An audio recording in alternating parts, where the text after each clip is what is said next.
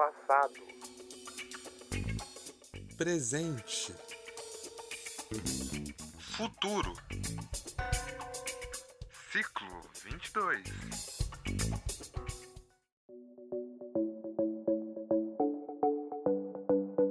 Olá, ouvintes. Eu sou o Gabriel Guerra. Oi, eu sou a Karina Taraziuk. E esse é o nosso 8º episódio do Ciclo 22. Mas antes de dar continuidade, precisamos te lembrar o que é o Ciclo 22. O Ciclo 22 é um projeto que traz a reflexão da USP sobre 4 grandes marcos centenários históricos. Esses marcos são os anos de 1822, 1922, 2022 e 2122. Ou seja, o intuito do projeto é tratar criticamente o bicentenário da independência do Brasil, o centenário da Semana de Arte Moderna e do movimento modernista no Brasil e também discutir sobre o tempo presente e identificar desafios futuros para os próximos 100 anos. E aqui, eu e a Ká vamos explorar como esses marcos são abordados nos vestibulares, com a ajuda de professores de cursinho e professores universitários. Eles vão responder questões que já caíram em provas e dar dicas de como estudar a matéria e se preparar para o vestibular. Então, vem com a gente para o episódio de hoje.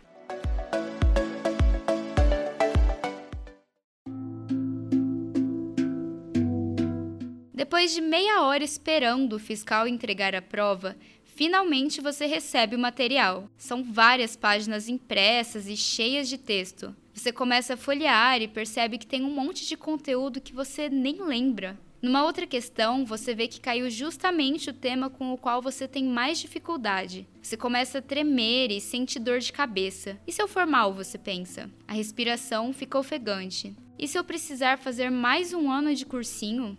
Essa situação que a gente acabou de narrar é bem comum na hora do vestibular. A gente sabe bem porque já passou por isso. É normal sentir medo de uma prova que dizem que vai definir a nossa vida. É muita pressão em cima de nós e do nosso desempenho. E nós sentimos aquela sensação de que tudo que a gente estudou a vida inteira vai ser julgado em um único dia. Mas não é bem assim.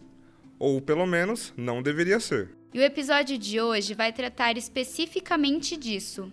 Hoje, a gente não vai falar sobre o Ciclo 22. Hoje a gente vai falar apenas sobre o vestibular e como se preparar psicológica e emocionalmente para essa data. Para isso, conversamos com a Maria da Conceição Valdo, que é psicóloga e trabalha no Serviço de Orientação Profissional da USP.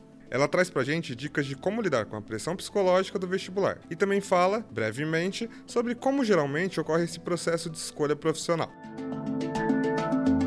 Para fazer as perguntas para Maria da Conceição, nós passamos um formulário para alguns estudantes do ensino médio e do cursinho. Esse formulário é um espaço aberto para compartilhar as angústias, fazer perguntas, pedir dicas e dar sugestões ao nosso podcast. Se você está ouvindo agora e ainda não respondeu o Forms, ainda dá tempo. O link está disponível na descrição desse episódio. E a primeira pergunta é: como lidar com a ansiedade antes, durante e depois da prova? Bom, primeiro vamos desmistificar. Ansiedade faz parte. Quer dizer, você vai fazer uma prova que tem data. Não tem como você não ficar um pouco ansioso, um pouco nervoso, preocupado, principalmente quando a gente está falando de vestibular, de Enem, porque assim, a escola inteira está falando disso, principalmente no segundo semestre, tudo começa a girar em torno disso, os professores não param de falar de vestibular, os pais ficam preocupados. Bom, o mundo parece que vira o vestibular. Então, fica ansioso, preocupado, faz parte. Não tem nenhum vestibulando na face da terra que não fique. Então, para isso, é importante você que está me ouvindo perceber isso. Não é só você. Cada um tem um jeito de mostrar a sua ansiedade, o seu nervosismo. A ansiedade durante esse período do vestibular não só é normal, como também deve deixar de ser tratada como tabu. A Conceição, inclusive, recomenda que a gente fale sobre essa ansiedade. Quanto mais vocês puderem falar dessa ansiedade, quanto mais vocês puderem mostrar que vocês estão preocupados, conversar com seus colegas, até com seus professores, dizer, né, que, puxa, está tão nervoso, você também está. Essa experiência de troca sempre é muito boa. Sempre te ajuda muito você saber que não é só você que está preocupado com isso, que é um momento que é esperado que isso aconteça. Mas é importante reconhecer os limites dessa ansiedade. É claro que, às vezes, isso pode chegar num nível muito mais preocupante. Então, sei lá, você sentir muita ansiedade, está muito desconectado, não está conseguindo dormir, não comer, aí sim vale a pena procurar uma ajuda profissional, um médico, um psicólogo que possa te ajudar um pouco mais. Mas é importante entender que está ansioso, está preocupado, é parte do momento. Dificilmente você vai encontrar alguém que, de fato, não esteja desta forma. E aqui ela traz uma dica para os familiares e professores. Professores e pais, ajudem. O que é ajudar? É desmistificar um pouco tudo isso, né? Porque os pais, os professores começam a pilhar, você tem que fazer, e nunca dizem para os meninos o que é, de fato, o vestibular, né? Que é só uma ponte, uma passagem, que eles não vão morrer se eles não passarem, que nada vai acontecer, nada vai ser destroçado. Claro que eles vão ficar chateados, mas a gente passa por isso. Mais que isso, né? Os vestibulares são muito diferentes hoje em dia. Então, tem um vestibular que você vai melhor porque tem a sua cara aquela prova. Tem outros que vão ser mais complicados porque não é do seu jeito de fazer prova. Isso tudo é real, né? Não é coisa da sua cabeça. Não dá para ir bem em todos? Não dá. Dá para saber tudo antes? Não dá. Então, fica tranquilo, tenta pensar em tudo que você já fez e não o que falta fazer, todo o teu percurso escolar, todas as coisas que você já aprendeu, e tenta fazer o melhor possível. Para lidar com o vestibular, ela recomenda justamente que a gente o veja de uma forma mais realista e não tão endeusada como a gente costuma achar. Porque essa questão de vestibulares, de Enem, é uma prova. É só uma prova. Não vai ser nem a prova mais difícil que você vai ter na sua vida, nem o momento mais difícil que você vai ter na sua vida. É só um momento. E é uma passagem. O vestibular, depois que você fizer todas as provas, você não vai nem lembrar disso. Não vai lembrar, porque é ponte, né? Uma ponte que liga o ensino médio ao ensino superior. Ponte, a gente esquece, a gente está ligado no que a gente quer do outro lado. Pensa nisso. Um jeito de você lidar com a sua ansiedade é entender que o que você quer depois. O vestibular é só passagem. Tá, mas e se no meio da prova eu tiver uma crise de ansiedade? Durante a prova pode ser que aconteça, isso é mais raro, tá? Mas pode ser que aconteça. Acho que tem algumas coisinhas para prevenir que isso aconteça. Conversar com as pessoas, perceber, é super legal, é interessante. Marcar para chegar antes lá, porque tem gente que gosta de chegar em cima da hora. Ao contrário, chegue antes, com tranquilidade. Combine com seus colegas que vão estar lá no mesmo lugar para bater um papo, para falar besteira. Tente descontrair o máximo que você puder antes. Dá para fazer isso? Dá. Principalmente se você combinar com seus amigos, falar assim, vamos chegar meia hora antes, todo mundo chegou, que bom, vamos conversar, falar besteira, né? Você vai se sentir mais tranquilo, você já estando na prova, você estando no lugar, né? A ansiedade diminui. E se, no meio da prova, eu sentir aquele cansaço? Você está meio cansado, está percebendo que está cansado? Para, come seu chocolatinho, dá aquela relaxada, vai dar uma voltinha lá fora, você não vai perder tempo, você não vai, perder a oportunidade da sua vida, né, de parar 5 minutos na prova e ir lá fora, tomar uma água, dar uma relaxada e voltar. Essas pequenas coisas ajudam a você dar aquela quebrada. Olhe em volta, você vai ver que está todo mundo meio tenso mesmo, que nem você. Respira, come chocolate, toma uma água, sai um pouquinho, isso ajuda muito, muito mesmo. Não deixa a coisa acumular, né? Não deixa ficar cada vez, nossa, tá difícil. Não, quando você perceber que está um pouquinho mais tenso, que está um pouco mais cansado, dá uma paradinha, dá uma respirada, vai no banheiro, toma uma água e volta, porque você vai perceber que muda bastante, você vai voltar mais revigorado. Esse cansaço acontece porque as provas são muito longas. A gente fica de 4 a 5 horas fazendo as provas. Como lidar com isso? Olha, as provas são longas, em geral, mas são longas também porque, de alguma forma, você não é preparado. Você está acostumado a fazer prova de 40 minutos, 50 minutos, e aí parece uma enormidade de tempo, e é mesmo. Algumas escolas vão preparando aos poucos os alunos para aguentar maratona, porque o vestibular é uma ilusão achar que o vestibular só mede o quanto você sabe. Ele também mede o teu foco e, mais que isso, o teu preparo físico para aguentar a prova, ficar sentado.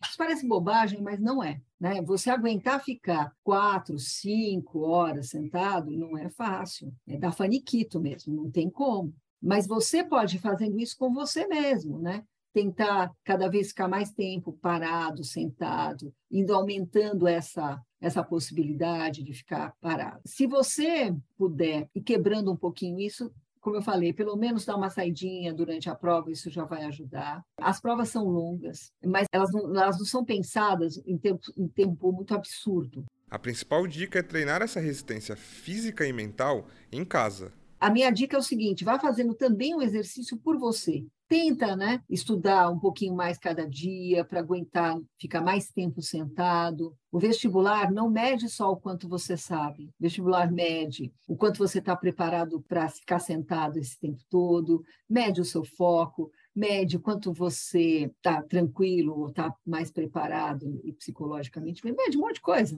mede. Uma forma de treinar essa resistência é fazendo simulados. Dá para baixar na internet vestibulares anteriores e separar um dia da semana para fazer a prova como se você estivesse, de fato, no vestibular. Inclusive, vou compartilhar com vocês uma experiência pessoal. Na minha rotina de estudos para o vestibular, eu separava um domingo para fazer uma redação, com um prazo de 1h30, e um domingo para fazer simulados em casa, como se estivesse na prova mesmo. Isso me ajudou bastante na maratona que são os vestibulares. Comigo aconteceu a mesma coisa. A partir de agosto de 2018, o ano em que eu estava fazendo cursinho, eu comecei a separar todo domingo para fazer um vestibular da FUVEST. Eu comecei fazendo de 2018, depois 2019, depois 2016 e assim por diante. No fim, eu não só fiquei mais acostumada com a duração da prova, como também já tinha entendido bem melhor como funcionava a dinâmica daquele vestibular. Isso me trouxe muito mais alívio para quando, no final do ano, eu fiz a prova. Agora voltando, a Conceição comenta que antes de fazer a prova é importante pensar positivo. Parece bobagem, mas faz diferença. Então, isso é muito importante para você saber, até para você não ficar com aquelas maluquices de falar, nossa, eu não sei nada. E não é verdade nada disso. Você sabe muita coisa, não sabe tudo, ninguém sabe tudo. Tira isso da sua cabeça. O que você vai fazer é a melhor prova possível. Outra coisa importante durante a prova é pensar na estratégia que você vai utilizar. Por onde vai ser melhor começar? Isso é outra coisa importante. Por onde começa a prova? Pelo mais difícil, pelo mais fácil? Em geral, comece pelo aquilo que você é muito bom. Por quê? Porque isso vai garantir... A gente começa qualquer prova mais relaxado, com mais foco, com mais energia. Então, se você vai para as questões mais difíceis, você vai gastar energia nelas. O interessante é você garantir o máximo possível de nota. Para garantir o máximo possível de nota, comece pelo aquilo que você é bom. Isso vai te dar também mais tranquilidade, falar, nossa, já mandei isso aqui tá mais, já vai estar mais certo. E aí você deixa para o final o que for mais complicado. Você já vai estar mais cansado? Claro que você vai estar mais cansado. Mas também você já vai estar com certo alívio de que uma boa parte da prova você já fez. Então, você tem que criar uma estratégia para você fazer prova. Isso é muito importante. Ainda durante a prova, tem outra coisa que ela recomenda. Faz a prova, vai anotando aquelas que você tem uma dificuldadezinha, ou que você fala, estou com dúvida aqui.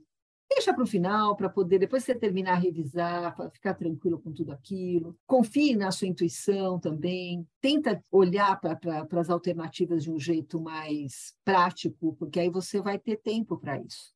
Porque o que você já sabia, o que você já tem certeza, você já fez. Isso garante também que você vai conseguir fazer a prova no tempo necessário. A gente sabe que existe também toda aquela pressão de escolher o curso. Ou de não passar no vestibular.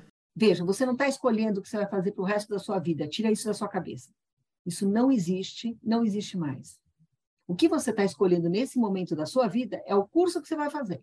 E esse curso, um bom curso, vai te abrir muitas possibilidades. Algumas até que você nem imaginava. Para escolher o curso, a Conceição fala que a gente não deve se preocupar tanto com o futuro da profissão.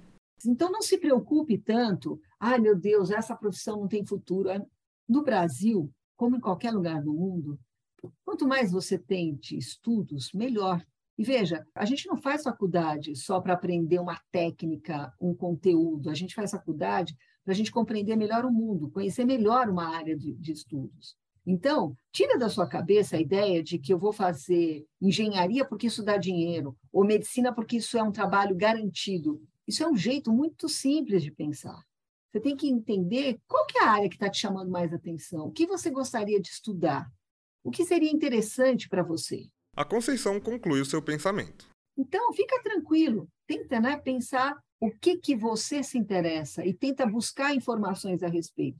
E você, professor, e você, pais, um pouco mais de humildade é sempre legal nesse momento. Você vai se divertir. Os pais que topam esse desafio de ir pesquisar com os alunos, essa tentativa, né, de auxiliar os seus filhos, né, e seus alunos, ela é muito válida, porque vai te abrir muitos horizontes e pode tirar também né, você acaba sendo um intermediário, né?